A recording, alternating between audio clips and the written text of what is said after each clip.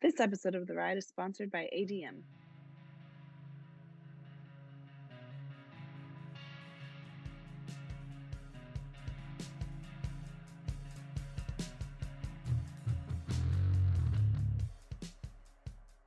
Gastric Support Just Easy. Forage First GS by ADM helps provide gastric support for horses of all ages and performance levels. Performance horses today have high energy requirements and face many stressors, including exercise, hauling, and stall confinement. An estimated 90% of performance horses face stomach discomfort caused by gastric distress, which can negatively affect their performance, attitude, and overall health. The unique triple action blend of ingredients in ADM's Forage First GS supplement helps support a healthy gastric pH while protecting and strengthening the stomach lining, helping keep your horse happy and performing at its best.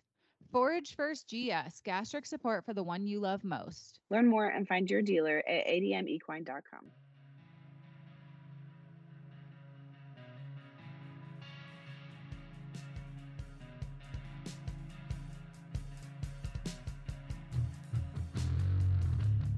Hey guys, and welcome back to another episode of The Ride. This is Nicole. And this is Jillian. And today our podcast is going to be interviewing Jacob Berry. Before we kind of talk about Jake a little bit, just wanted to make a note that in this interview, Michaela is actually interviewing him with me. This was pre-recorded, so while Jillian is here doing the introduction with me, she was not part of the interview. It was still Michaela, so we just wanted to give everybody a heads up on that.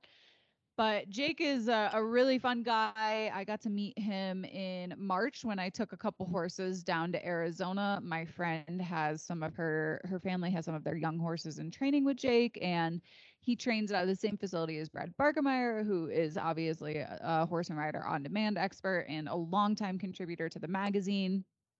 So I've had the joy of hanging out with Jake and kind of getting, riding advice from him. He was on the cover of our summer issue. So by now, anybody who buys the magazine should have that issue in hand.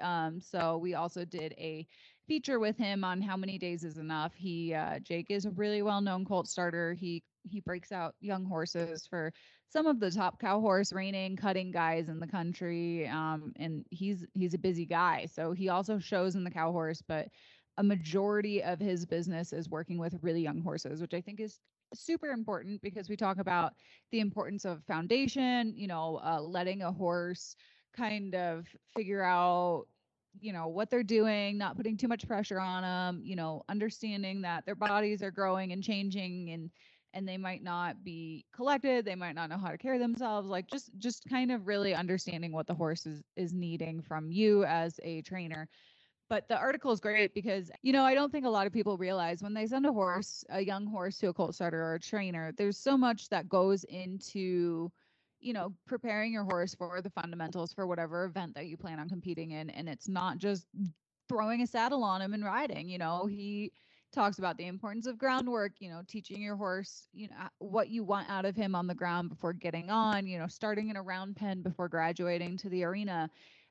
We talk about, he takes all of his horses into the desert because he wants to get them acclimated to different atmospheres and not just be in the show pen, dragging a log, just desensitizing them to the world around them. So Jake is a lot of fun. I really enjoyed this interview. I know, Jillian, you probably don't know much about Jake outside of what you've heard from the interview and read in the magazine, but I'm super excited for this interview. But anyway, before we kind of dive into that interview, Jillian, what's going on in your world? I know that you are now at the APHA World Show.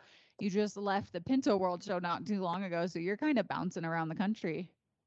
I am, yeah. So we left Tulsa a few days ago, and it's about a 5-hour drive. So we came over. Now we're in Fort Worth. So the APHA World Show is off to a good start. We're about halfway through, I think. So one cool thing that's going on here is the IEA Western Nationals is going to be hosted in conjunction with the World Show. So it'll be a good place. Like there'll be a lot of nice horses that they get to use that are already here at the World Show competing. And so that'll be fun. I'm going to kind of follow it and work with some of the riders and some of the coaches and get some insights. So I'm pretty excited about that. I think it'll be a good event.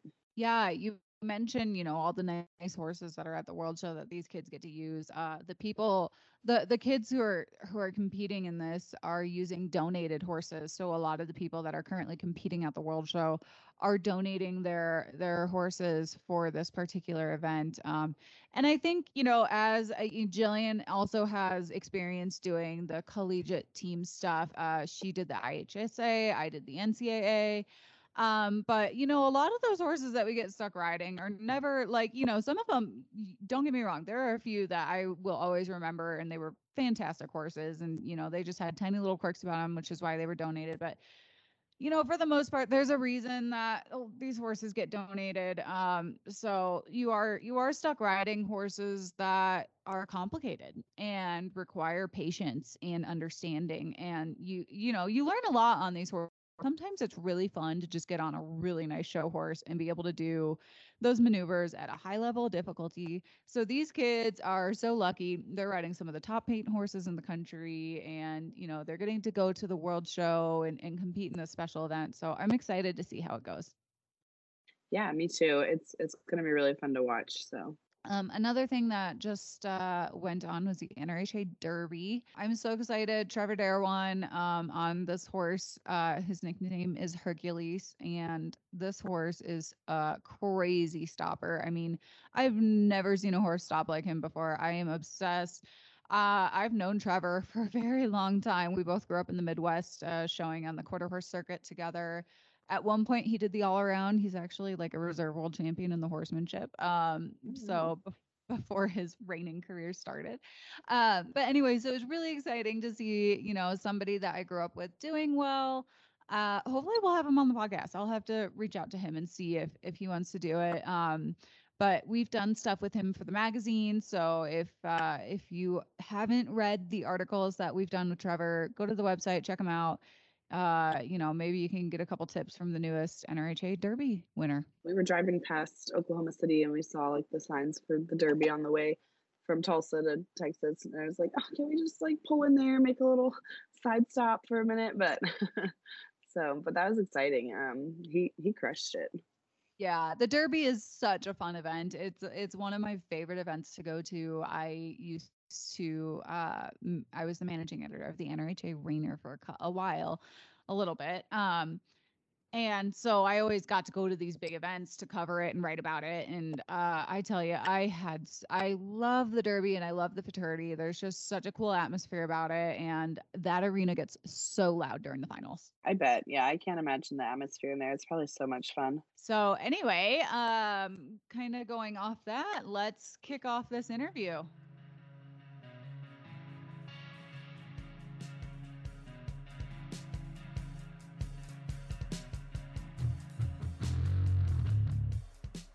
Hi, everyone, and welcome back to another episode of The Ride. This episode, we are joined with Jacob Berry, who is a professional colt starter, and we heard about him through our friends, the Toytons, who Nicole rides with and I ride with. And so anyway, we started to work with Jacob, and we really loved all of the things that he's doing. So hi, Jacob, and thanks for joining us.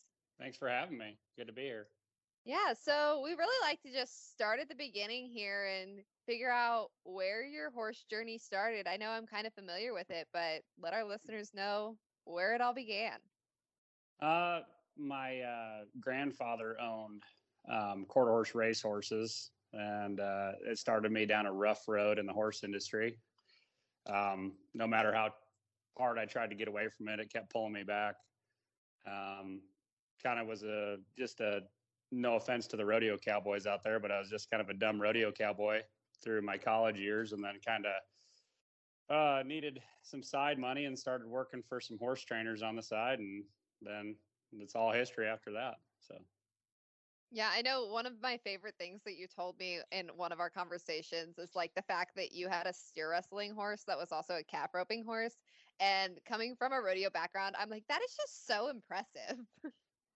well, I was able to keep her pretty good by one box meant one thing, the other side meant the other thing. And I wasn't able to lope her much. I had to pony her with my head horse, but other than that, she was pretty good. She was ex-race horse a little wild, but yeah, it worked.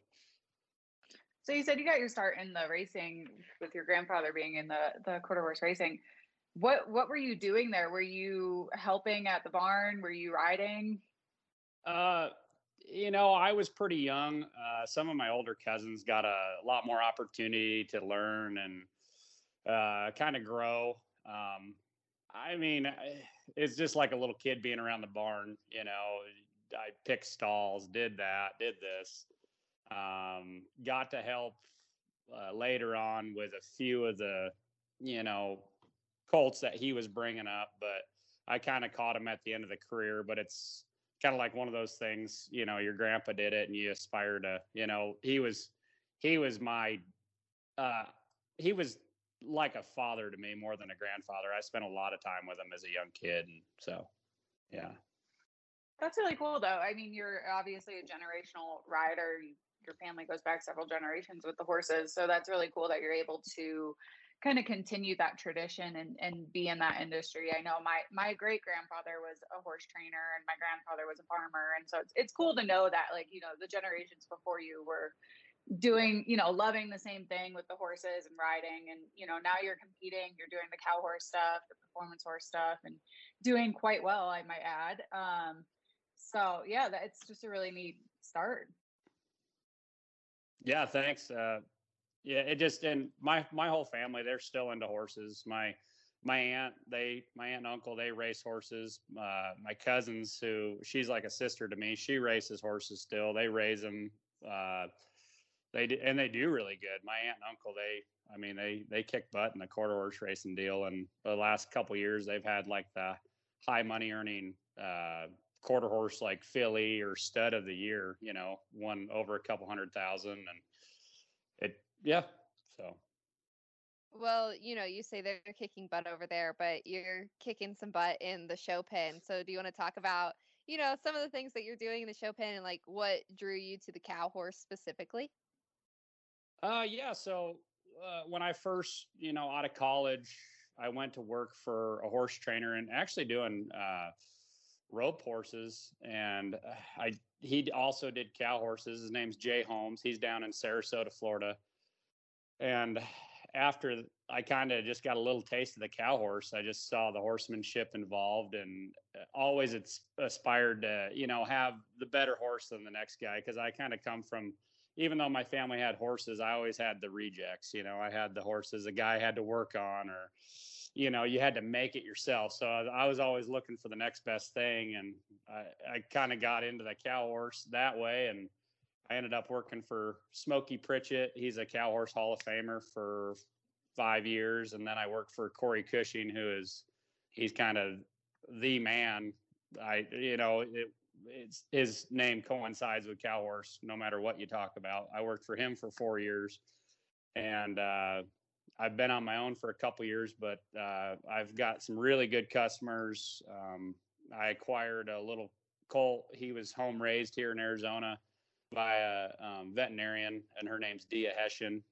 He's a Kit Kat Sugar out of a really good Shiner mare that won a couple world titles in the cow horse. And I just lucky to have a good horse, and I made the open finals at the Snaffle Bit last year. And I just got home this weekend from a little derby in Paso Robles and made the open finals on him there, and was reserving the intermediate. And we nicknamed him Beer Money because he always pulls off a little cash everywhere he goes. So he's been a lot of fun. That's a really good name. So you said you worked for like all these big time cow horse people, most recently before you went on your own, Corey Cushing. Yeah, like you said, he's definitely the name, that goes with the cow horse right now. What did you learn from him? And when did you kind of realize like, this is the time that I should start and go out on my own and continue my career as, your own business essentially? So, I started with Smokey, and it was funny because Smokey taught me a ton. And I know you asked a question about Corey, but Smokey taught me like all my foundation. And it was a rough 5 years. I knew how to ride and I had horsemanship and I understood cattle from roping and stuff, but Smokey trained cutters and cow horses. And, he, bless his heart, he probably was more patient with me than some people, would have been, but he, he really got me a good foundation on just simple stuff, just basic feel and just how to get around some wild horses and this and that. And everybody asked me when I moved to Corey's, like, oh, it's got to be so much different. It's so much different because Smokey's a little more old school.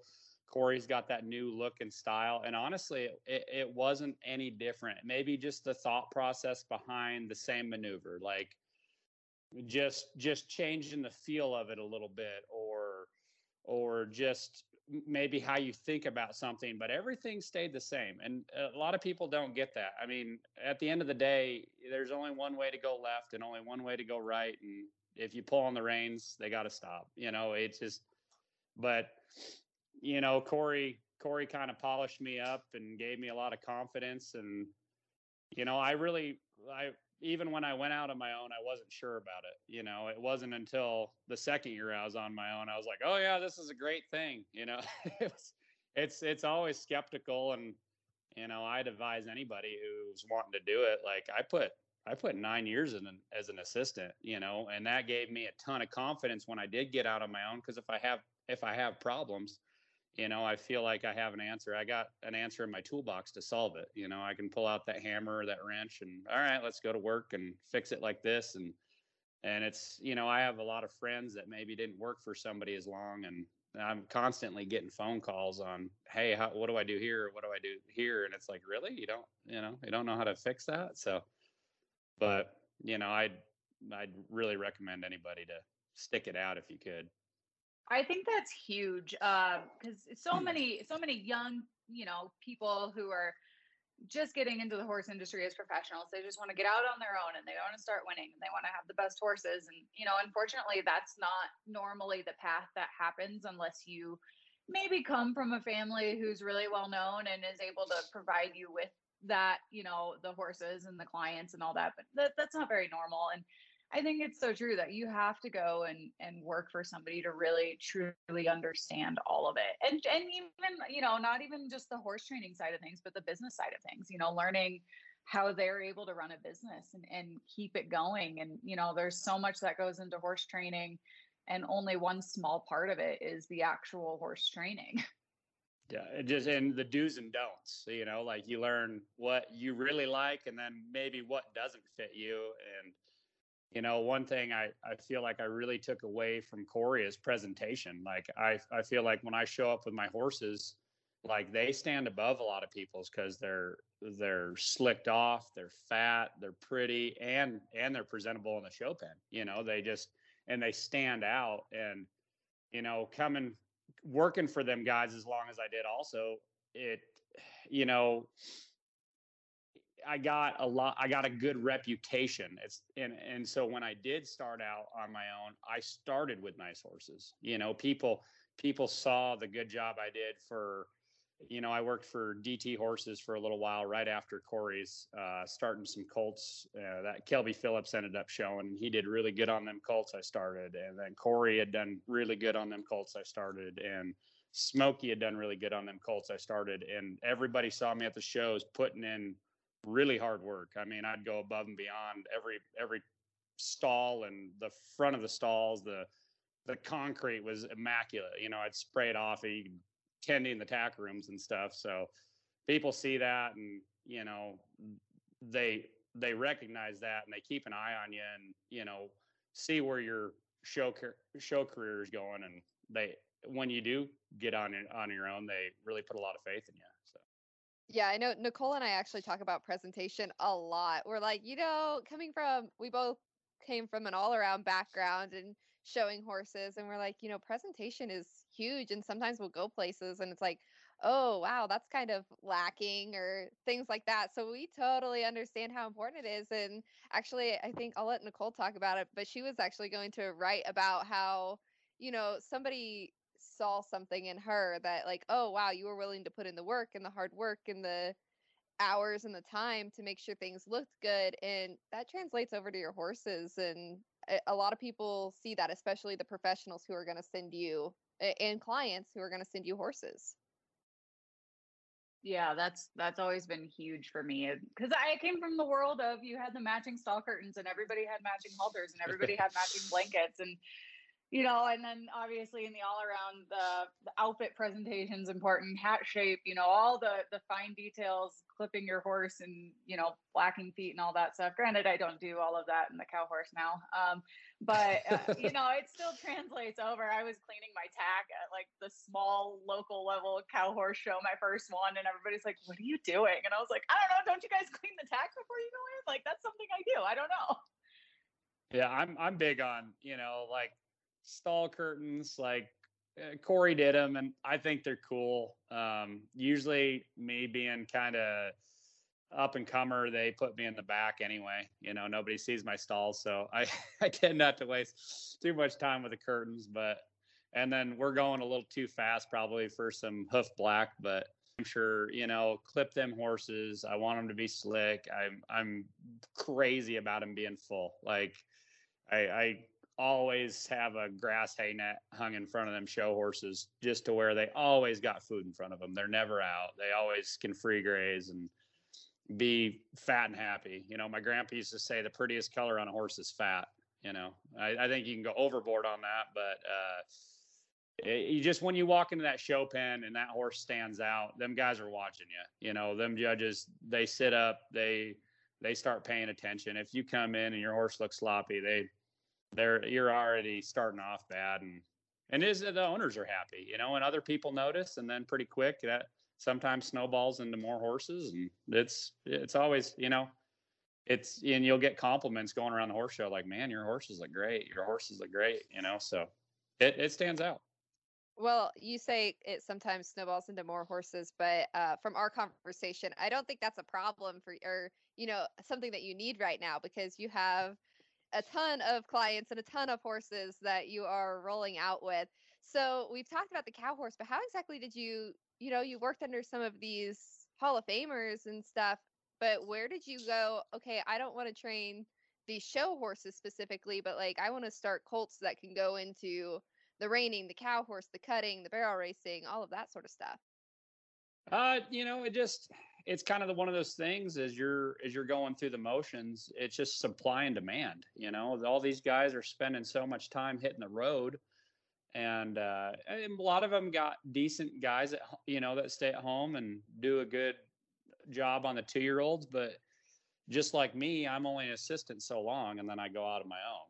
And anymore, it just seems like the younger generation, there's just less and less people that want to spend the time to learn the craft, and so there's just a huge demand for a good 2-year-old guy that does a good job, and then not just does a good job, but realizes what it's going to take for that horse to be a good show horse, and implement that early, and just keep it simple and soft, and teach them their job in a good way, to where when them guys go to step them up as a 3-year-old, they come to the call and do a good job. So, I mean, I do like showing. I got a little burned out working for some, like, especially, no offense to Corey, I love him to death, he's like a brother, but boy, when we go to the horse show with 20 some horses, and there's a lot of schooling all night, showing all day, schooling all night, showing all day, trying to catch a nap here or there in between cleaning stalls and shampooing, and it just,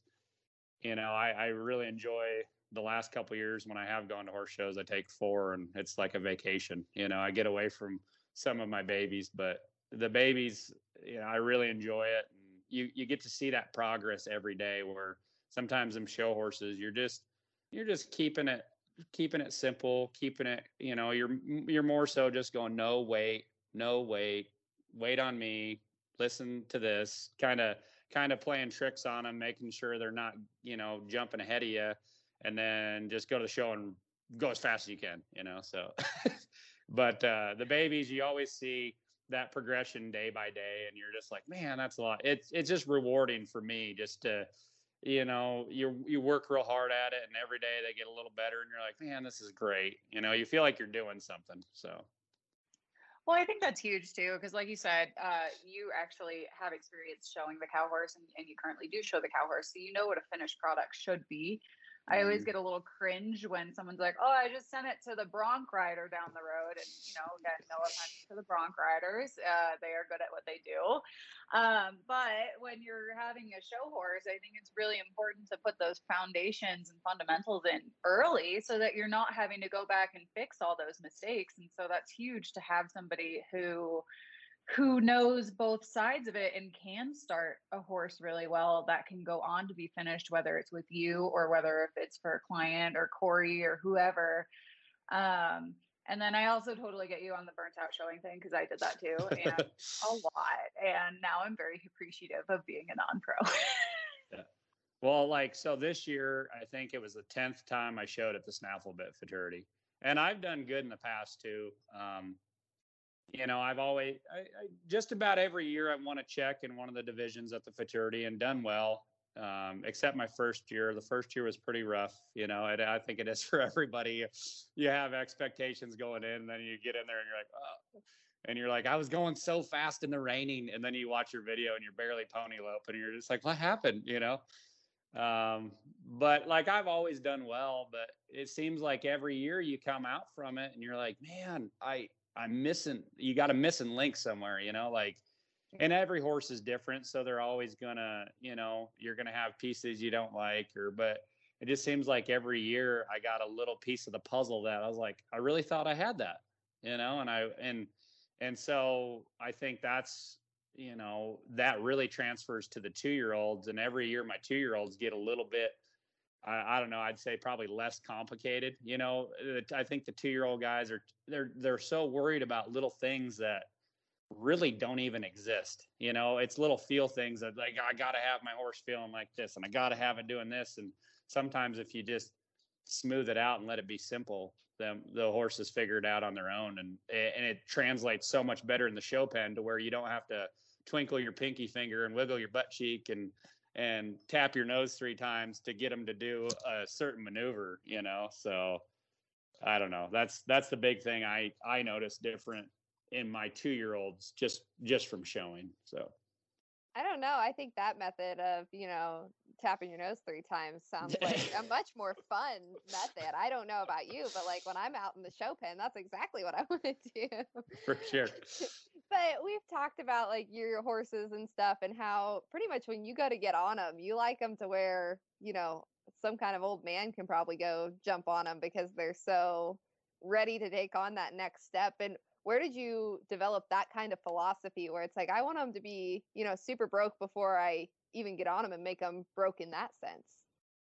Well, I used to be the bronc rider down the street, and, I'm getting, it's turned into a career, and I have, I don't have a big family, but I have my wife and my dogs, and I pay for a house and pay for a truck. And, you start realizing, my income some people depend on it, and I do too. So, just being smart, and just going about it a better way, just taking your time, and I'm lucky. I have a lot of my horses for the year, so I can really take my time and do a good job. And if one takes a few weeks to get to where we can put a first ride on them, I'm okay with that. And just a better experience for that horse too, that first ride, you can walk off, and if they grab their butt a little bit, you can steer them around in a small circle and just get a hold of their feet again. And pretty quick, you're just jogging and loping.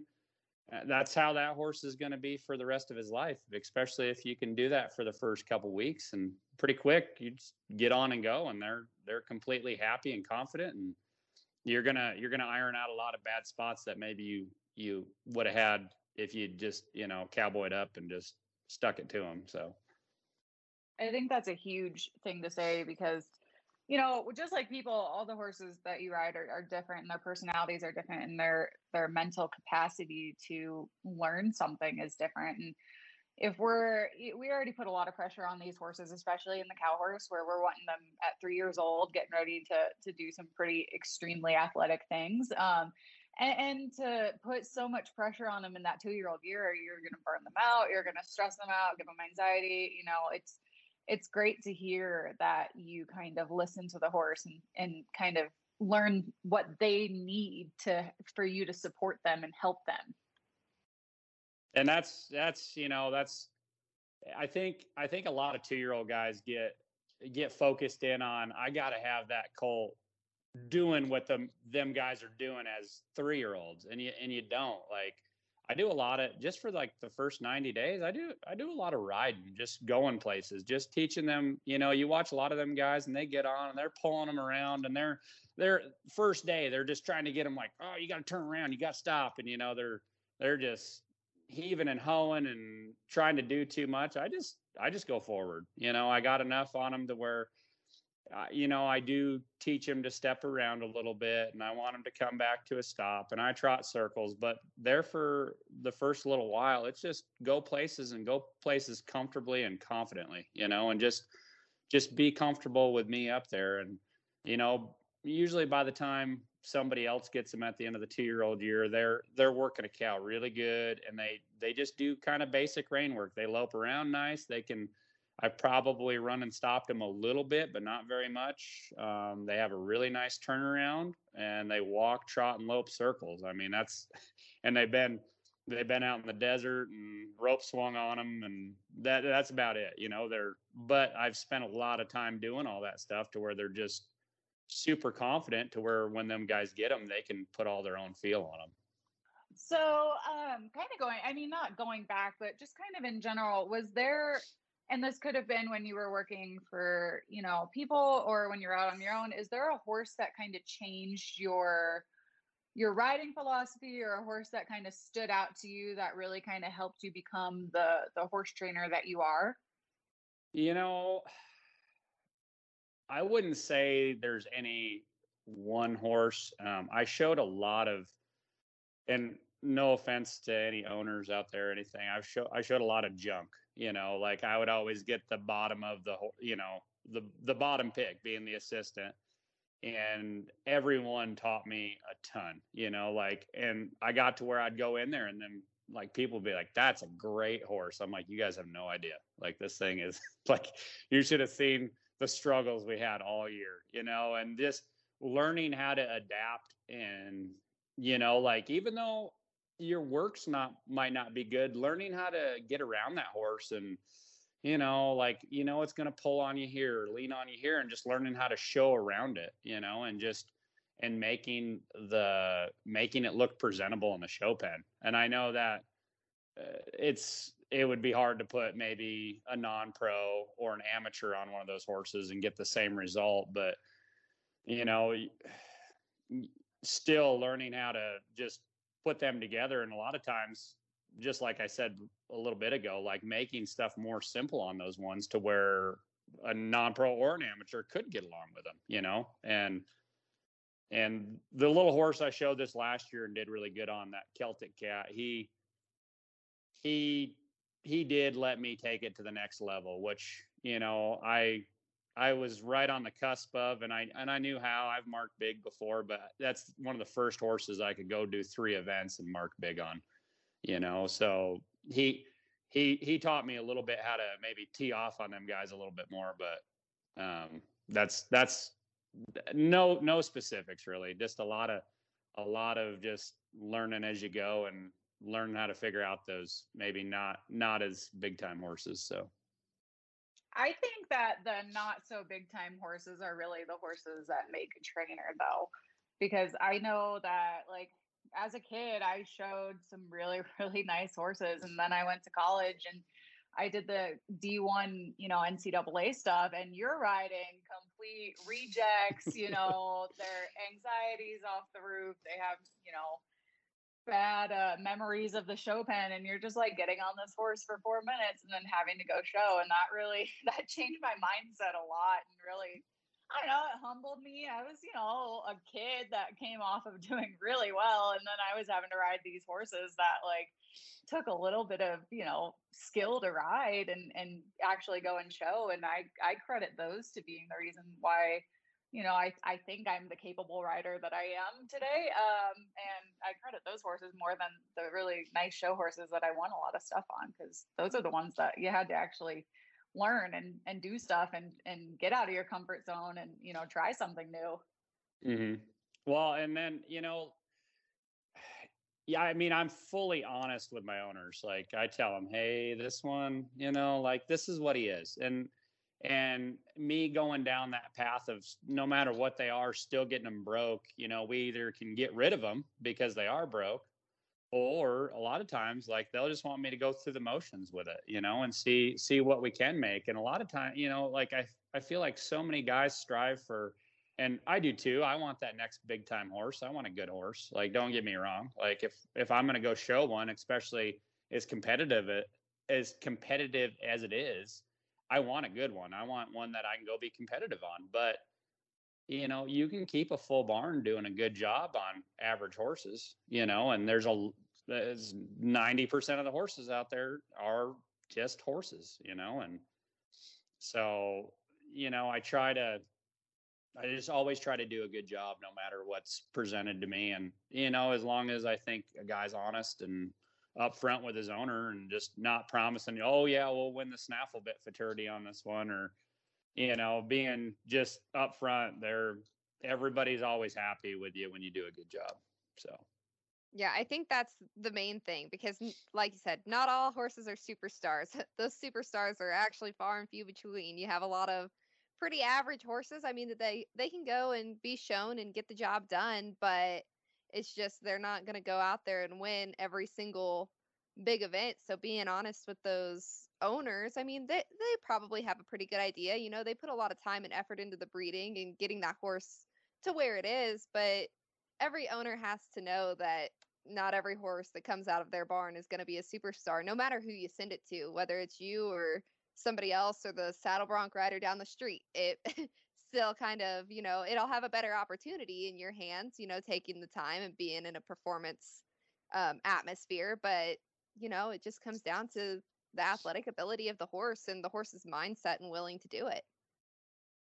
Yeah, and that's just it. And like a lot of just like you said, they got a lot of time and effort into the breeding. And, a lot of them people don't like to hear, well, this horse ain't going to make it. It ain't no good, and like, you got to be honest with them. But I feel like there's been a lot of times where I have showed up at the futurity with one and, I might've not just I won a little bit here or there on it, but I presented their horse in a really good way, and it does cost a lot of money to go to those things. And I try to steer them maybe towards some of the smaller shows that doesn't have as much as the competition and we have a little bit better chance at. And, just most of the time they're just super tickled that their horse was presented in a good way. And man, I know you didn't quite get it, but boy, it looked good, and they're super happy about something like that. And it's just, you just got to feel out your customer and, see what they're up for and what they're not up for. And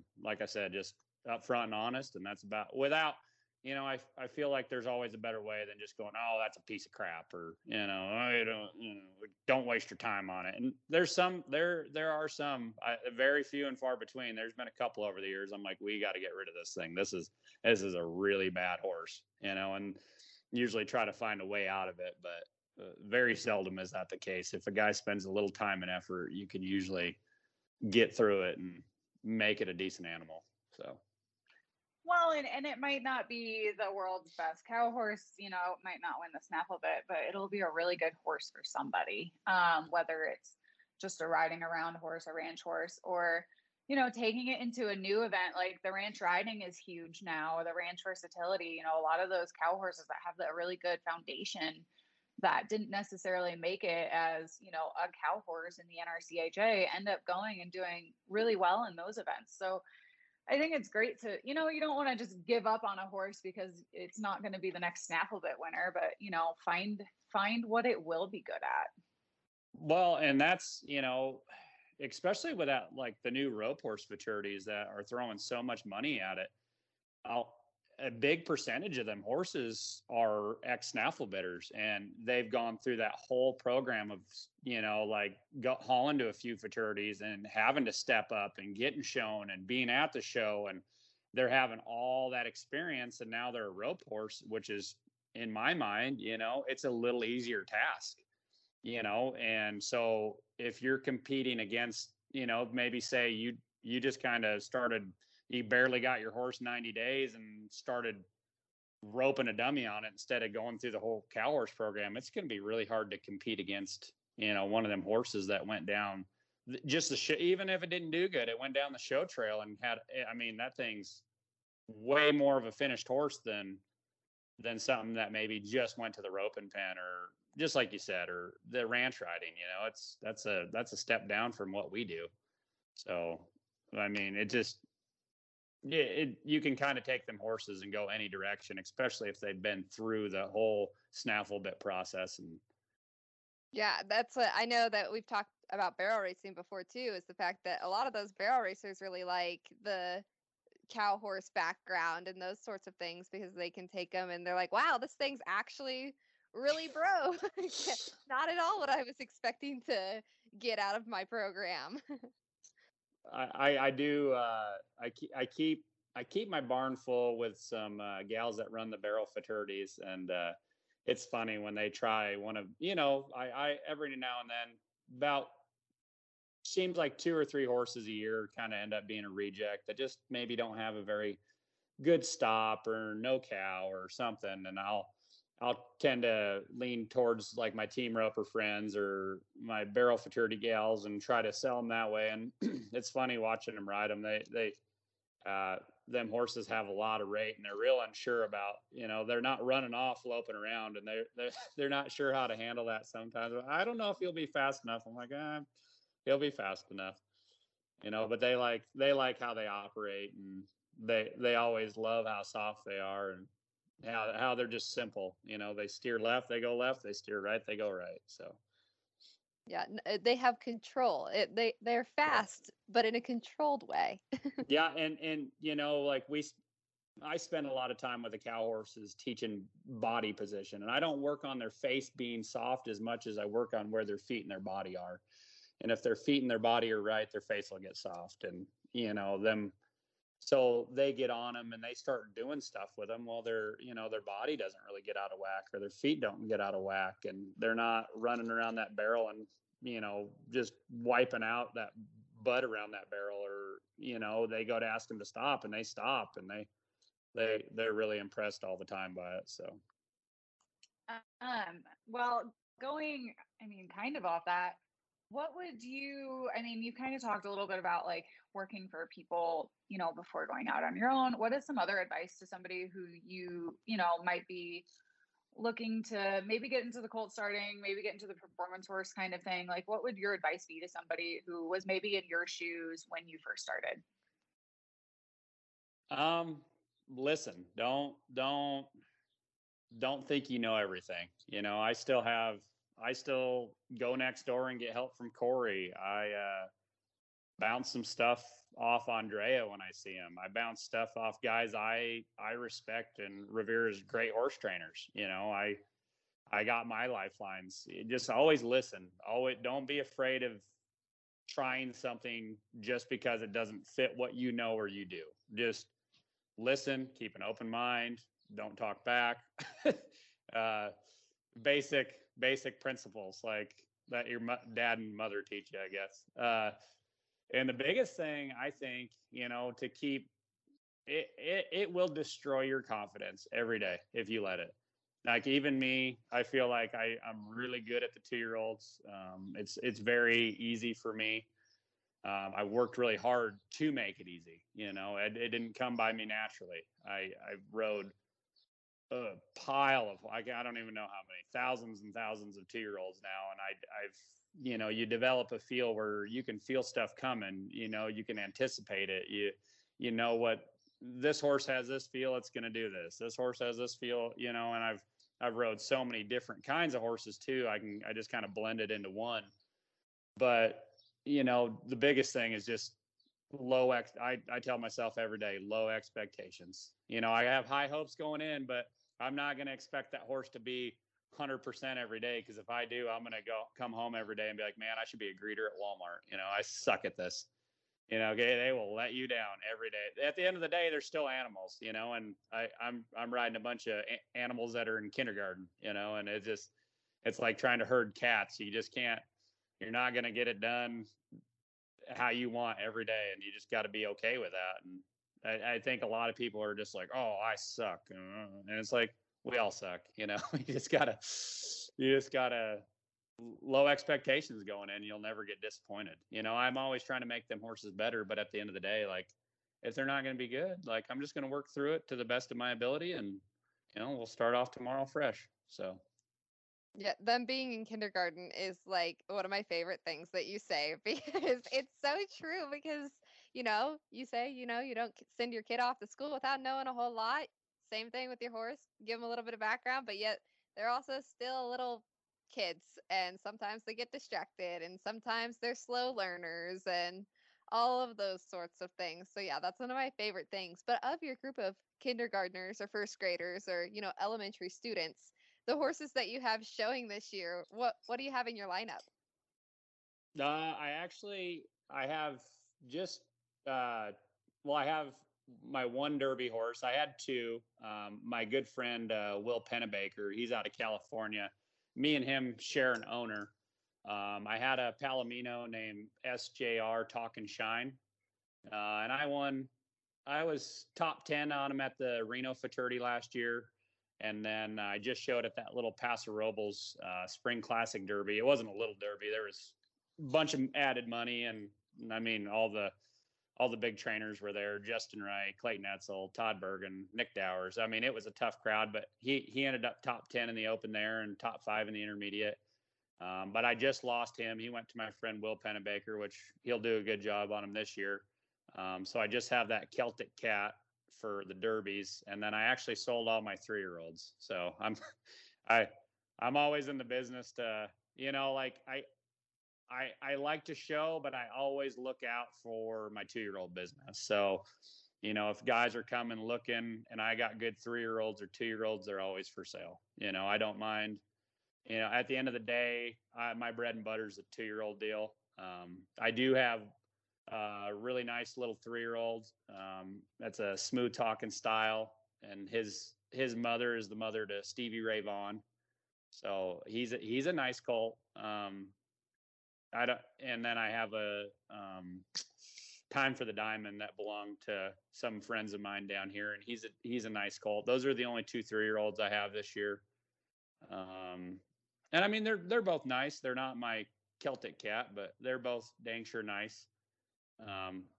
And then just a whole pile of 2-year-olds, which I don't, I never know where they're going or where they're going to end up. I know kind of the destination of some of them, but not all of them. So I try to send them, if they want to be sent out to other destinations, I'm all about it. Cause once again, I'm a 2-year-old guy. I don't want, and I do start horses for trainers too. So I don't want to be that guy that's going to steal the trainer's horse, or, if someone wants to leave one with me and they don't have any concrete ties somewhere, I'm all about keeping them. But at the same time, like I'd love to see them go off to other destinations and do well in other barns, because it's just going to keep me in business. So was the Palomino the one that's going to be on the cover? Oh, by the way, it's official. You're on the cover of the magazine. Nice. So, yeah. was it that one? That's the Palomino. Yeah, that's him.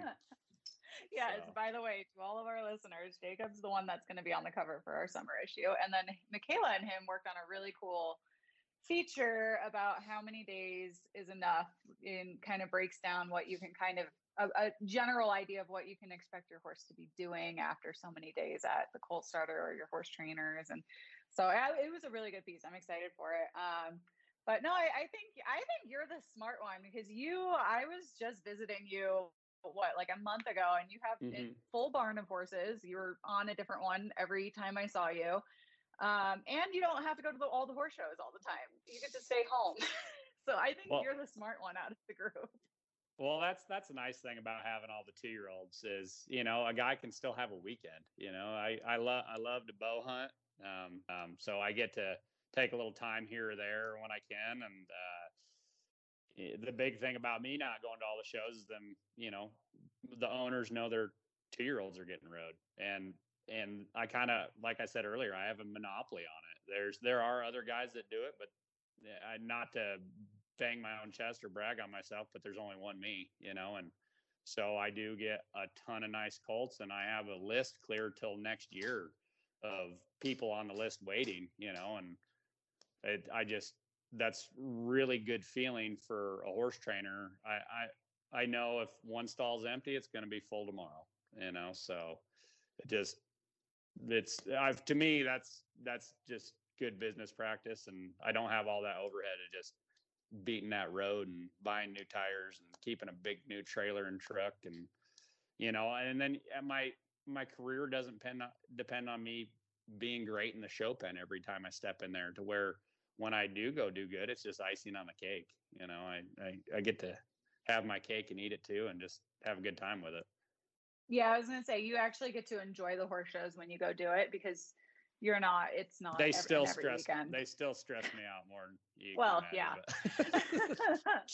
I also really like your philosophy of there's only one you, because I think that it's really important that people don't try to look up to others and be the next Corey or the next Andrea or whatever. Like, find what you're good at and do that, and be your own person. Don't try to follow in the footsteps of somebody else that's successful. I like that.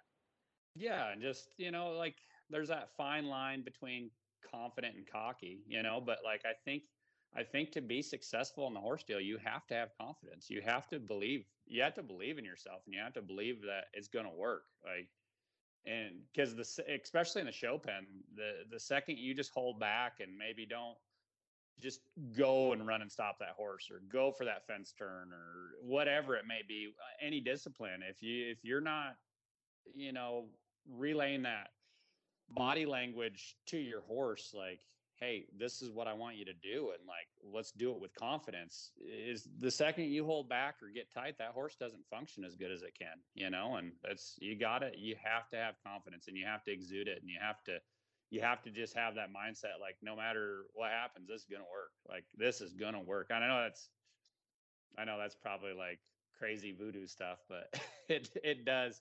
Like, if you run one down there and you're like, we are going to run and stop, and this is going to work 99% of the time, it's going to work. It's especially on a good horse. And if you kind of hold back and second guess yourself, you might bounce out of the saddle and, see the city of Scottsdale under your butt or something, so you just got to go with it sometimes. And just overall in general, just be confident. We actually just had a guy on the podcast, Gil, who he owns a company called Mental Athletics. He's a reiner that lives in Israel.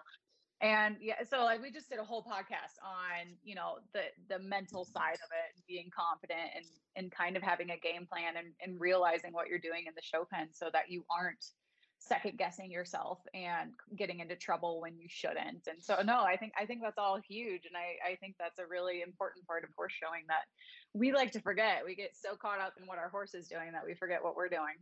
Yeah. And that translates, I know this is kind of going off the spectrum maybe a little bit, but when you are in the show pen, it's gotta, it's better to look good and feel bad than feel good and look bad, and I think so many people are like, oh, this feels terrible. But just being able to retract yourself from the situation. And like, I constantly have somebody video me, especially before horse show. Like, I just want to see what it looks like.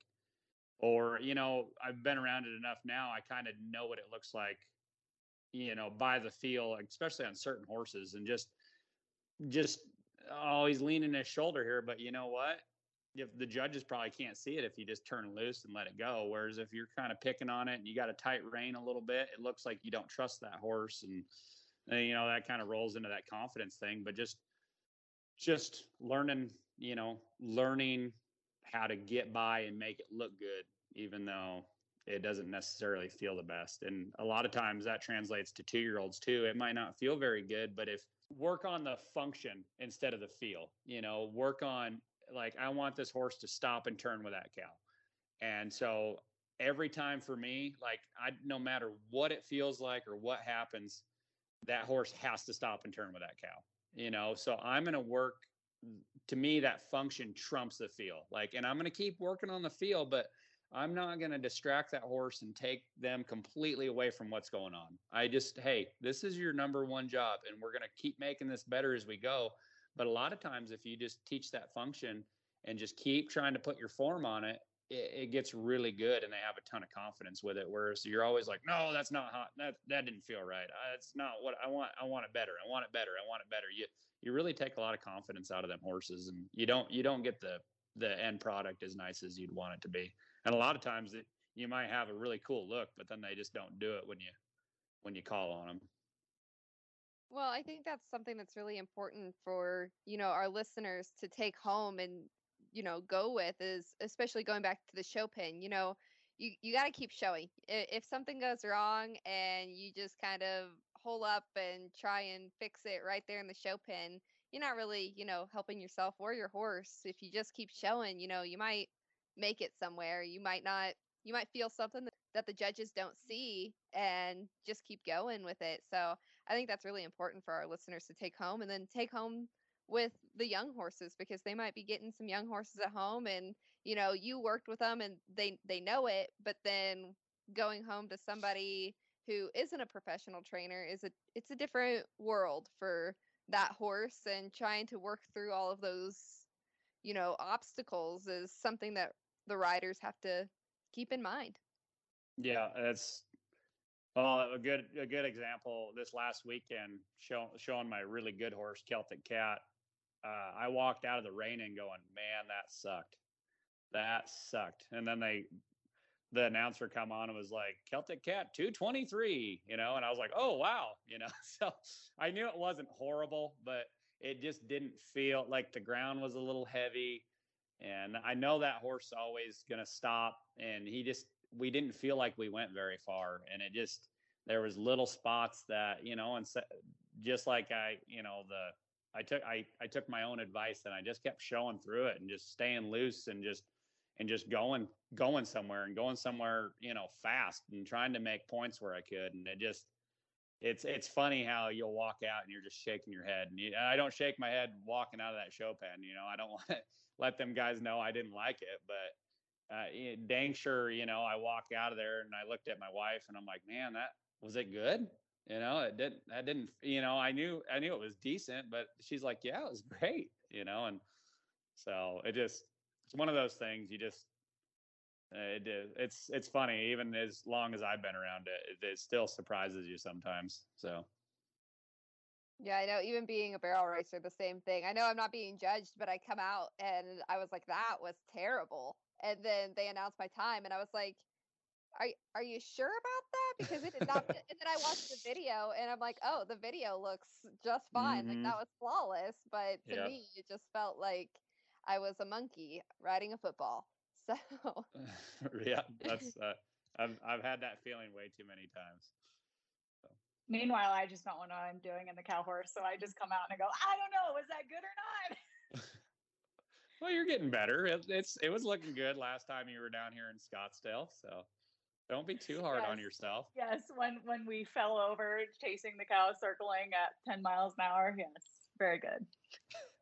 And then that going back, that made me think of, like, you asked, like, what would be good advice for somebody coming into it. But don't be afraid to fail. You gotta remember, like, even the Corey Cushings and the Justin Wrights and the Bob Avalas, we've all fallen flat on our face. Like, I've gone in there and just been terrible. Just had nothing go in my favor. Nothing worked. The horse not really try. And I think there's a ton of people that just, they're afraid to go in that show pen, or they're afraid to do something with a young horse, and you are going to fail. Like, and it's like you hear them guys that are the big time batters for the MLB, like their success percentage is super low, and they get paid millions and millions and millions of dollars for it, and the horse trainers, we don't make millions and millions, but same thing. Like, you can have some really good horses and do good in the show pen, but at the same time, a lot of what we do is just, like, the horses fail, and then you just show them how to get out of it, and they fail, and you show them how to do it right, and they fail. Like, it's okay to fail. Like that's part of the training process and building a horse. And like, I feel like so many people try to make everything perfect, where I'd rather like let that horse fail, like not just fail miserably and get himself in a bad situation, but at the same time, let him make a mistake, and then, you know, maybe make it some work to get back to being right, to where, you know, like if he misses a cow, I might hustle him back over to that cow, and he misses a cow and I'm going to hustle him back. Well, pretty quick, he's going, oh, it's a lot easier just to stay right here and I don't have to hustle as hard, you know, and make them kind of be a little smarter and help you help them, to where when you do get in the show pen, not only do you have them trained, but they're helping you along the way too, to where you're not having to do every little thing for them.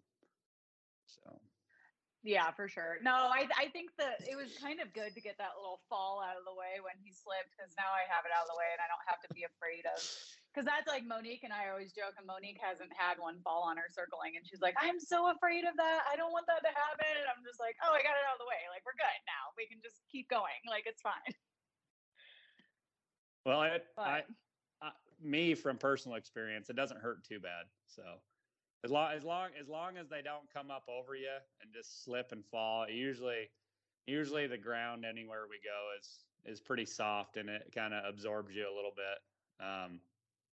There at the Snaffle Bit Futurity Finals, I was sitting really good, and I fell down circling to be really good, you know, probably top 5. I was having a big fence work, and that was, I think that was almost harder than maybe just having a bad fence work, you know. Probably would have rather had a bad fence work than be so close to, you know, a good situation and then just right at the last second just fall down. So yeah, I watched that run. It was really good. not to, like, you know, remind you of it, but it was a really good run. And when I saw you fall, I was like, my heart dropped, because I was like, oh, he was having such a good run. It took me a few days too. I told my wife, you know, I'm not upset and I'm not depressed, but I just feel really terrible. Like it was a weird feeling I had. And I don't know if it was just riding that high of making the first year I come back and show on my own accord as my own person. You know, I make a horse to the open finals, and my non-pro makes a non-pro horse to the finals, and, you know, just riding that just great feeling of just success, and then just having it all come to a crashing end like that. And I was still happy, don't get me wrong, and excited for my friend Sarah Dawson for winning it, you know, but she fell the year before to win it. And maybe this year, maybe that same good luck will come back to me. I don't know. I love it. Well, where can people find you if they want to learn more about you? Are you on social media? Do you have a website? It's kind of sad. I do have an Instagram. It's I think it's at JB Colt Company. But I don't put a lot of time and effort into social media. I kind of am oblivious to the world around me. I'm busy enough guy. I just kind of, you know, try to. I appreciate that. Yeah, I try to just. I don't know. I feel like people get so caught up in dumb stuff on social media that just it doesn't even really matter. You know, they get so absorbed in it, and I try to spend time with my family and spend time at my job. And, you know, I feel like I enjoy life a little bit more because I don't care about other people's stuff. So. But if you want to see a really great picture of Jacob posing for the camera holding a chicken, you should check out his Instagram. Yeah.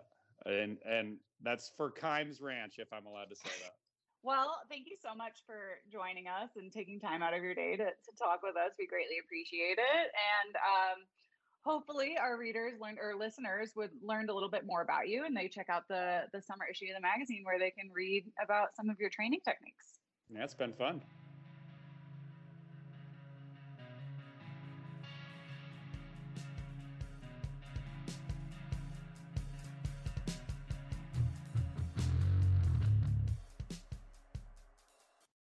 Once again, we'd like to thank ADM for sponsoring this episode of The Ride.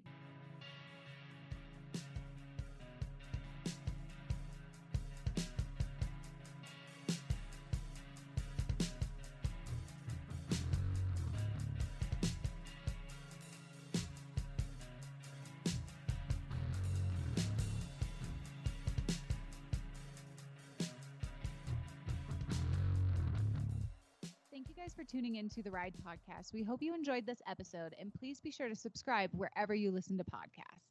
Follow Horse and Rider Magazine on social media and find us at horseandrider.com. If you guys have any questions or comments, please be sure to hit us up at horseandrider@equinenetwork.com. We want to hear from you guys. And if you like what you're listening to, be sure to leave us a review on iTunes.